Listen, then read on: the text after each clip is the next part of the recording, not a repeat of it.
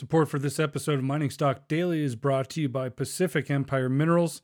Pacific Empire is a junior exploration company focused on the discovery of gold-rich copper deposits in British Columbia.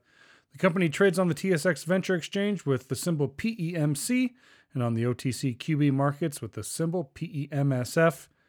The company currently has a very tight share structure with its unique approach to the prospect generator business model, incorporating the company's own reverse circulation drill to advance projects beyond that of typical prospect generators. Learn more information on Pacific Empire at pemcorp.ca.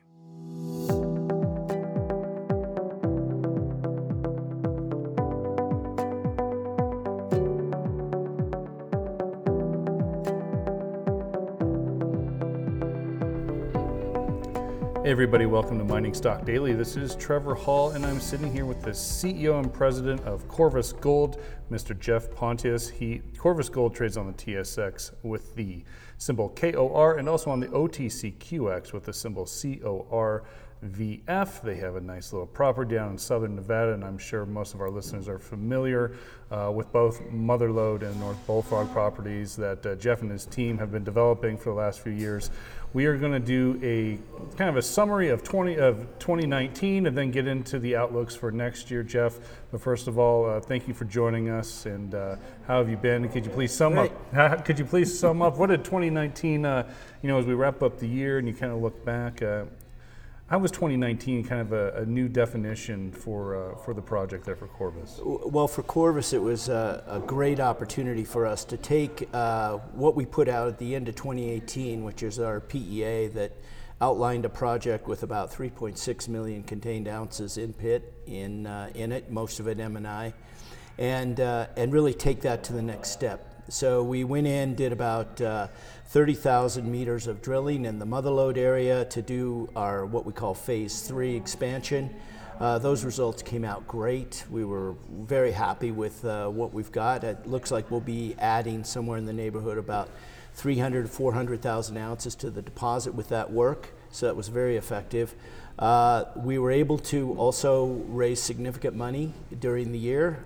We just completed a bought deal financing with BMO for $23 million, and that was in October. And that really cashes up the company for a 2-year exploration program and then some. So we immediately moved into what we call phase 4 at Motherlode, and that's what we're drilling on right now. We're chasing mineralization in the central zone, where we just released some results in the early part of December here. And then we'll also be looking at the northern extension of the ore body as we go down dip to the north. So that's an important thing that's going on for the next 6 months. You're going to see a lot of news and a lot of intercepts from that area. We were able this summer to get in and do our follow-up drilling. We haven't been back there in 2 years, probably, at North Bullfrog. That project has been reconfigured. It looks like we'll do what would be probably considered a starter pit type project. And that's going to have about 1 million ounces in pit in it. It's the higher grade part of the system, the main vein system at Yellow Jacket and the surrounding low grade.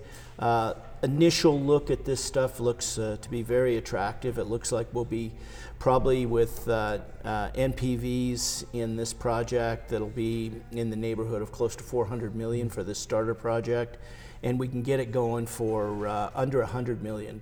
So that's a great way to get up and going and get this project making money so it can basically finance the further development of the project. Motherlode itself is probably the big brass ring that we have out here. Right now it looks like we'll be pushing that deposit resource close to 2 million ounces. Phase 4 could easily add another 1 million ounces to it. So lots of cool targets at Motherlode as we grow it. We did find a new vein system at North Bullfrog called Cat Hill. We'll be following that up with some follow-up fairly wide space drilling initially to get a shape, and then we'll come in with resource development drilling if all that pans out. Okay, so I have so many questions in a very limited amount of time. The starter pit at North Bullfrog was kind of news to my ears because it sounds like you can actually start generating some cash flow that would help the development with Motherlode and North Bullfrog, correct? Absolutely. So, but you need about $100 million to get that started. So do you foresee going back to the markets to raise to get that starter pit next year or in 2 years? Or what we're doing right now is raising the level of understanding of that to a pre-feasibility level. So we'll be conducting a lot of development type work, some additional metallurgy with the grinding circuit we're looking at. So that work has to get done. We'll have that wrapped up about the middle of the year, summer, and we should be able to make some decisions at that point. So some of that $23 million that was just raised is part of this PFS Right, work. Okay. right, and that goes to bringing that along so we can make an actual decision about what to do with it in the future. Now, one interesting thing is this project is very attractive for mid-tiers, and so we've have a lot of interest, I would say, in phase one from mid-tier groups, and so we'll see how this project gets developed, but it is very well advanced on the permitting front. We've got cultural surveys, air quality, water quality. All this data is up to snuff and ready with a little bit of work for a submission of a mining permit. Mm-hmm. So that will be the next big phase for this after the PFS, I think. Okay. So I have to give credit where credit is due. I was chatting with our friend Luis Garcia the other day, and Mr. Highgrade, and he then just bombarded me with questions that he said, "Hey, you should ask Jeff about this. Ask Jeff about this." So I have to give Jeff credit for some of these follow-up questions, but I definitely want to talk about some of these deep drill targets at Motherlode. News came out, I think it was last week or 2 weeks ago, with the 2 initial drill results. It sounds like there's 4 drill results that are still pending assays. Right. Those should be available in the new year, and we'll get those out as soon as we get them. So my question with those is this a different type of mineralization below that of the current resource that you're seeing, and how does that change the dynamics of the project at Motherlode? Yeah, it is a bit different. For one thing, it's all oxide because our main ore body at Motherlode is a sulfide ore body. We've advanced metallurgy on that now, that sulfide body, and it looks like BioOx is going to be the way we're going to go, tank BioOx. Very similar to what Anglo's doing on their property at Silicon. And they have a lot of experience with that. They're also our largest shareholder at 19.9%. So that is the main ore body at Motherlode. Now this new mineralization is following intrusive dikes, which are thickening as we go down dip on these. As we drill them deeper, they become broader, they're well mineralized, the surrounding Paleozoic sediments, carbonates around them are well mineralized. So what we're running into more of a classic sediment hosted system that you would find maybe a bit more in the Carlin Trend, and the beauty is we have very deep oxidation at Motherlode below the main sulfide body, and so we're going to continue following that down dip. Now we have a geophysical target at depth, which is a very interesting target. It's a chargeability target, which suggests sulfide mineralization, and it's quite a broad resistive target, which suggests silicification. So in those, the model for that is more of an intrusive or maybe a small porphyry type intrusive there.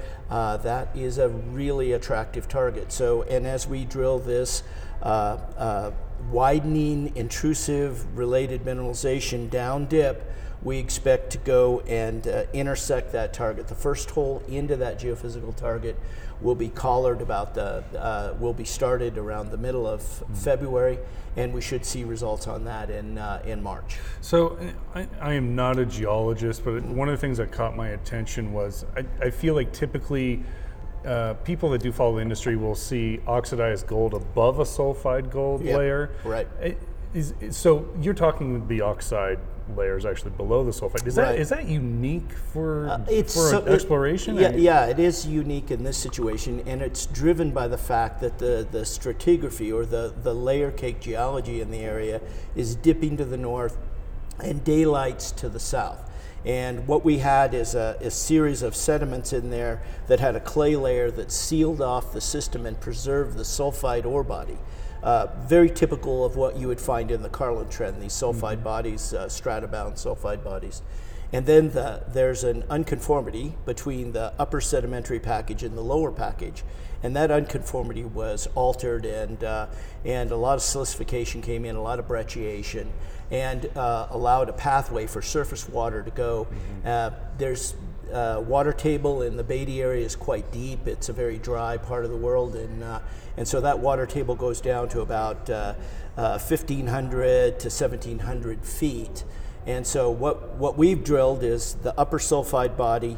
We've drilled through that unconformity or that contact, and then down into an oxide zone that it is benefit from surface water oxidizing it over the last 12 million years. So that's it. It is a bit of an upside down ore body, but it's very intriguing, and with this new zone associated with this dike, this a widening dike at depth, which is quite good grade for oxide mineralization. It's 1.5 to 2 gram type material.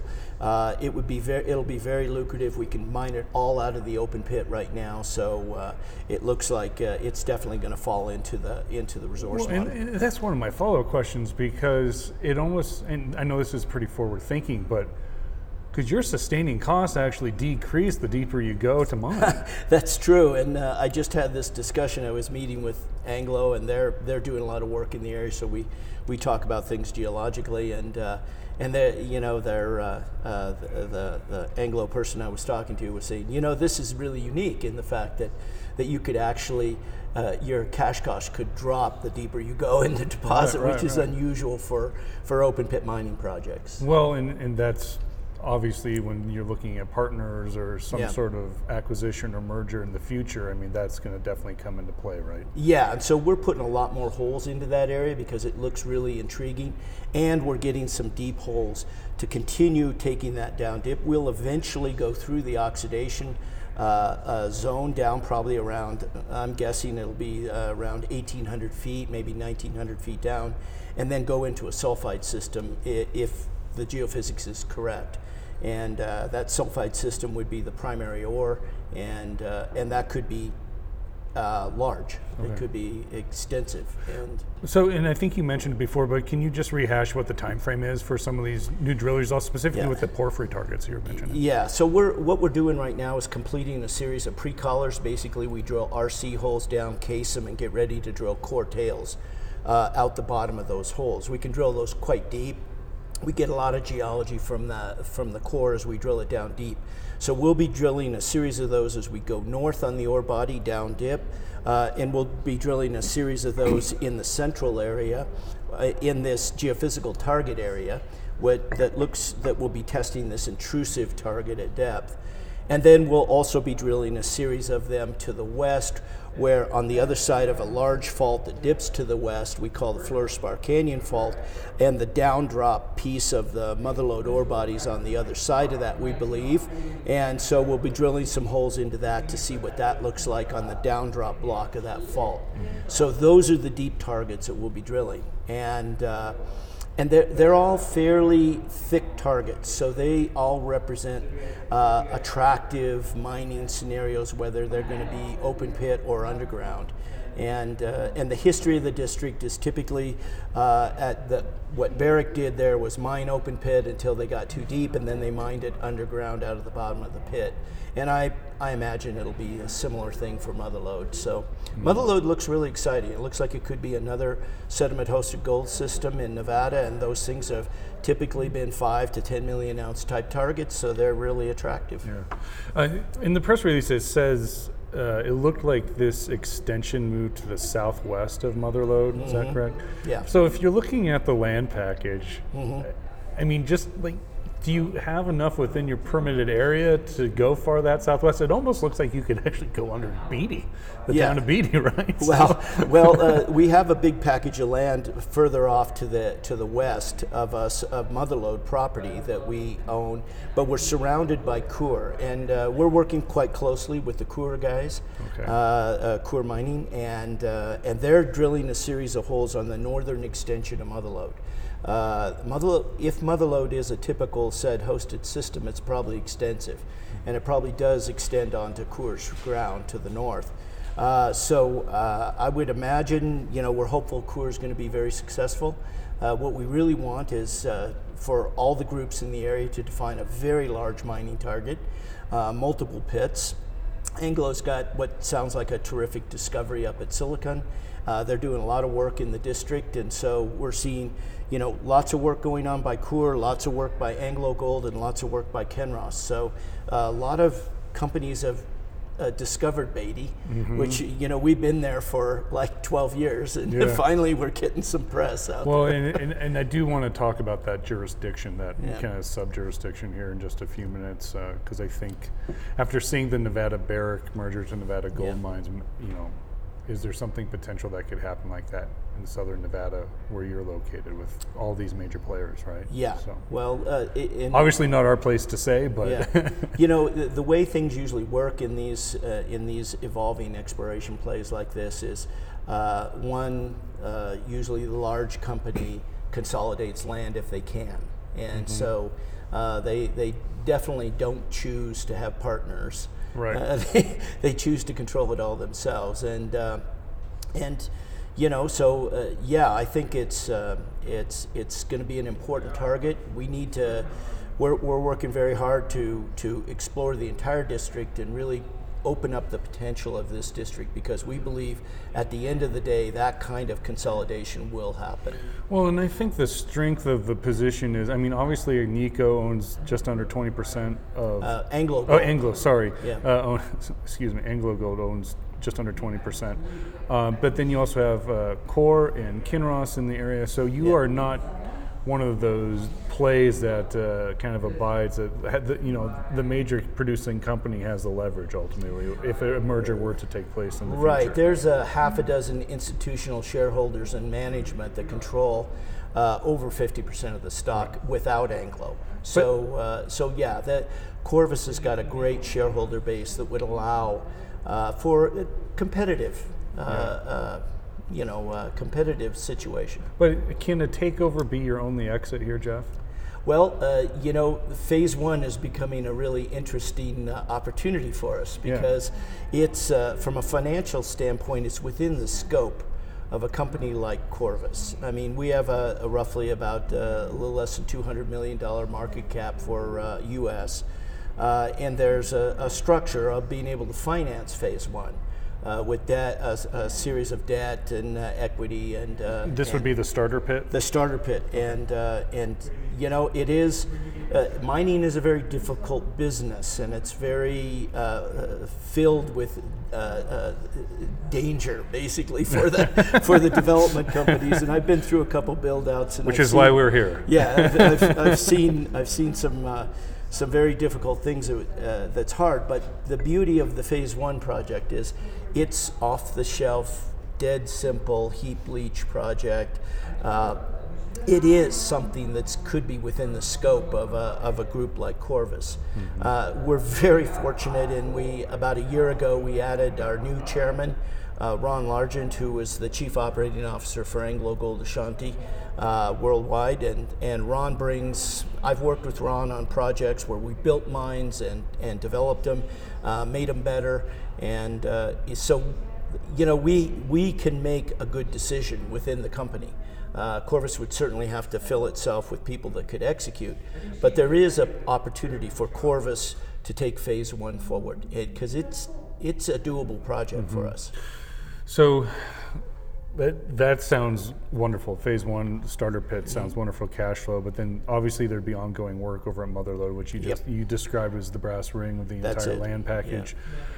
So with these new deeper drill, phase 4 drilling happening at Motherlode, would you kind of go into an updated PEA next year or 2021, or would you maybe go straight into more PFS level work for Mother Well, Lode? I think Mother Lode will be part of an updated PEA that should be out in summer.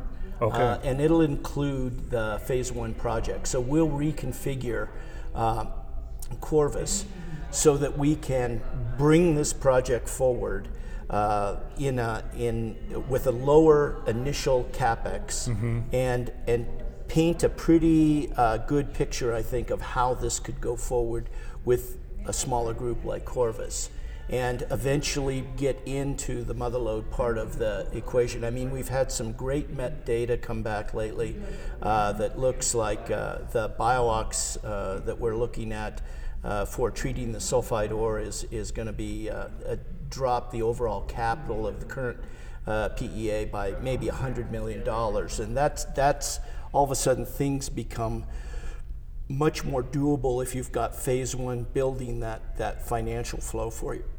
So I think it's going to be a really interesting assessment that we come out with.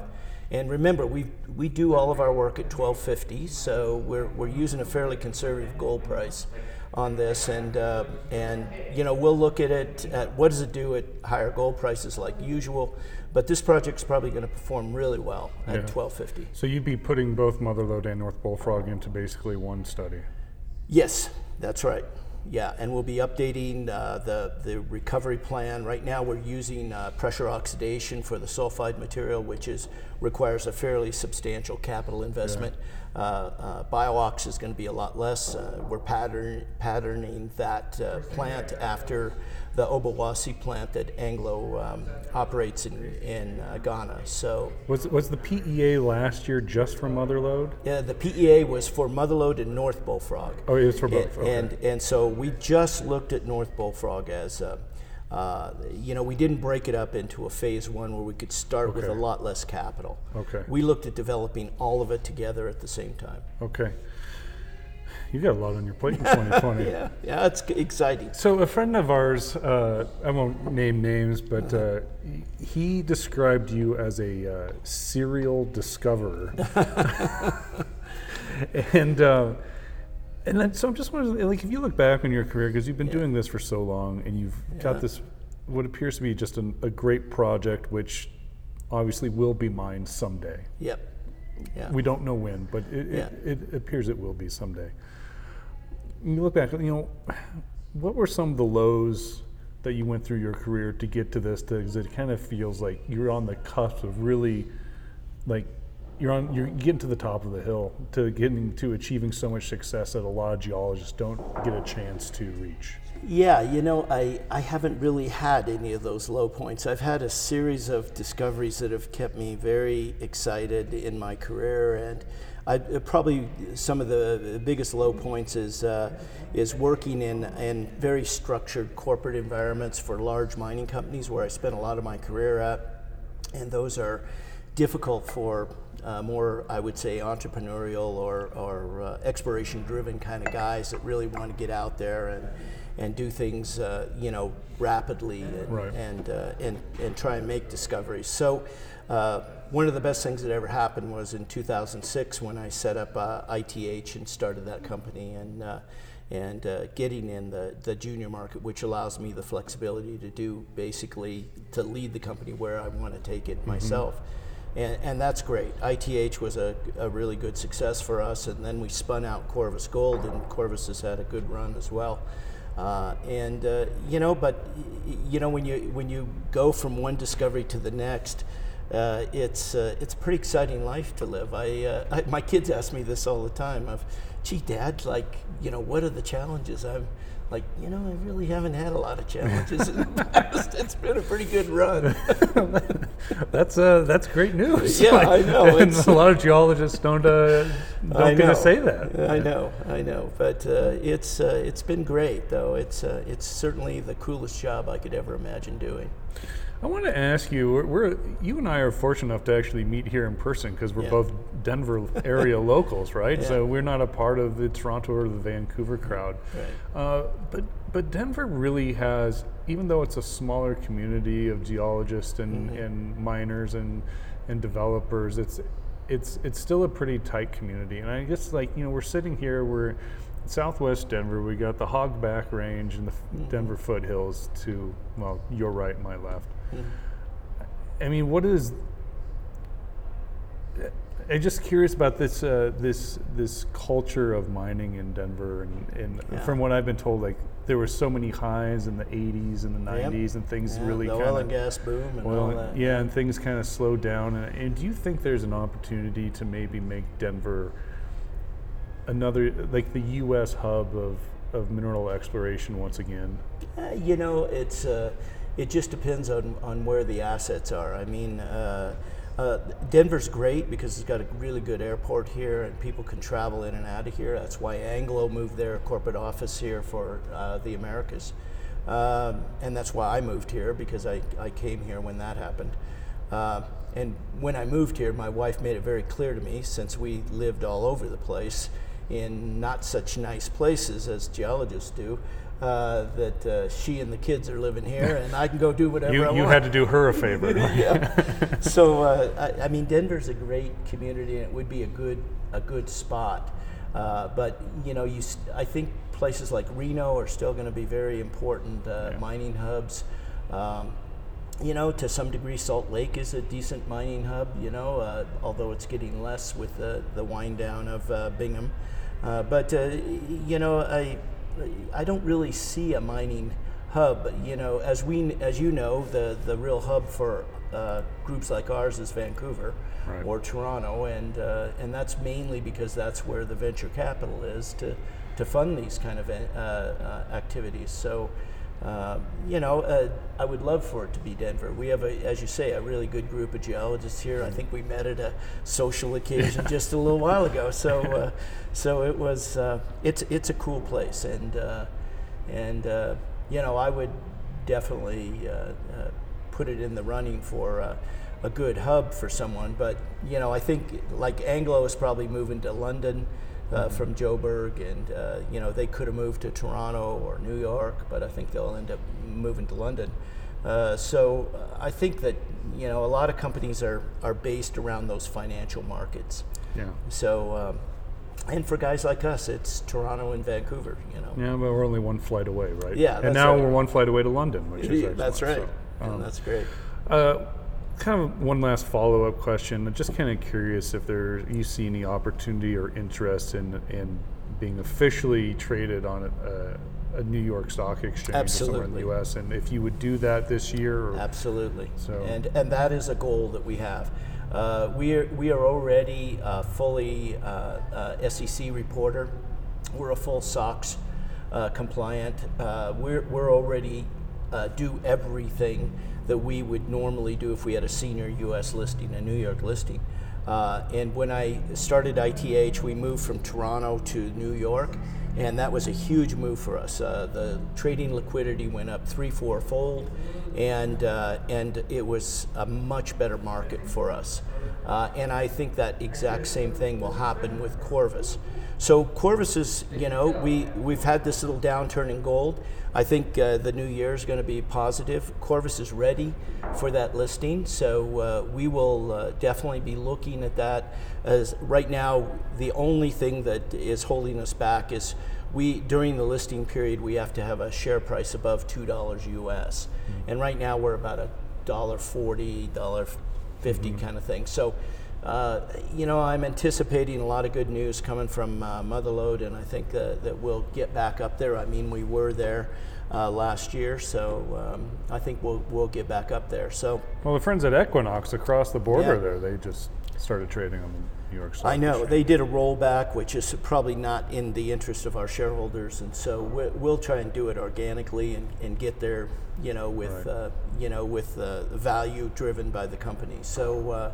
But that is a serious goal for us, and that could have a major impact for our shareholders, not only in share price, but it could have a huge impact on liquidity, and a lot of funds could then come in and start picking up Corvus because we're traded on the senior exchange.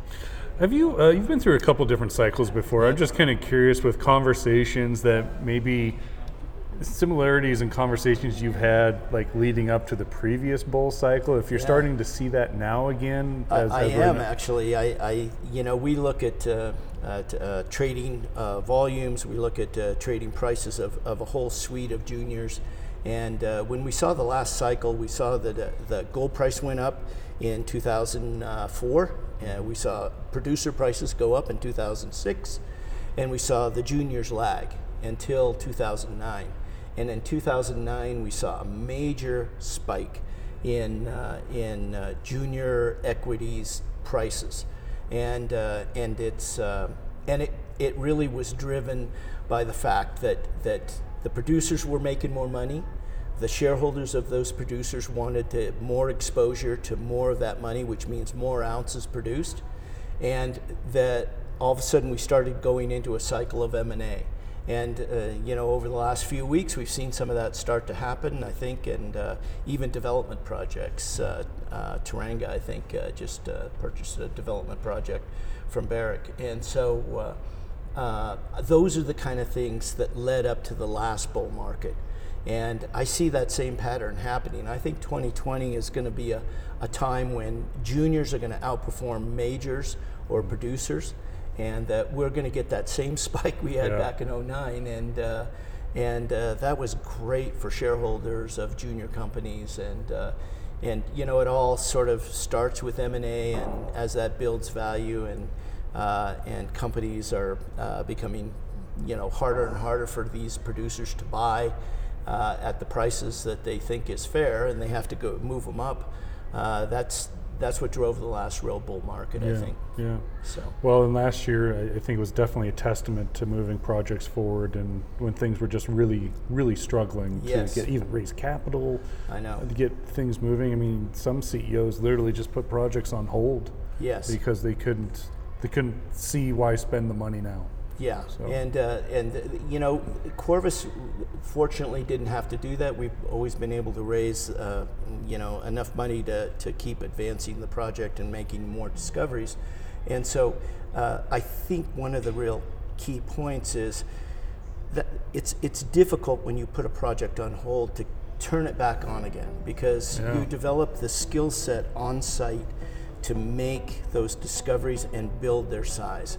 And you have to keep that skill set, because that is a hard to come by commodity right now, with good, talented geologic skills and engineering skills that you can have in a junior company. And so it's very important for us to keep that team together that can, it looks like the market's turning, and so everything is getting a lot better. Those people are going to be harder to come by in the future. Yeah. Jeff, thanks so much for joining us on Mining Stock Daily, and I wish you not only best of luck in 2020, but Merry Christmas to you and all of your family and friends and colleagues there at Corvus. So great, thanks. Thanks again. Appreciate it, Trevor. Mining Stock Daily and its affiliates are not responsible for any loss arising from any investment decision in connection with the material presented herein.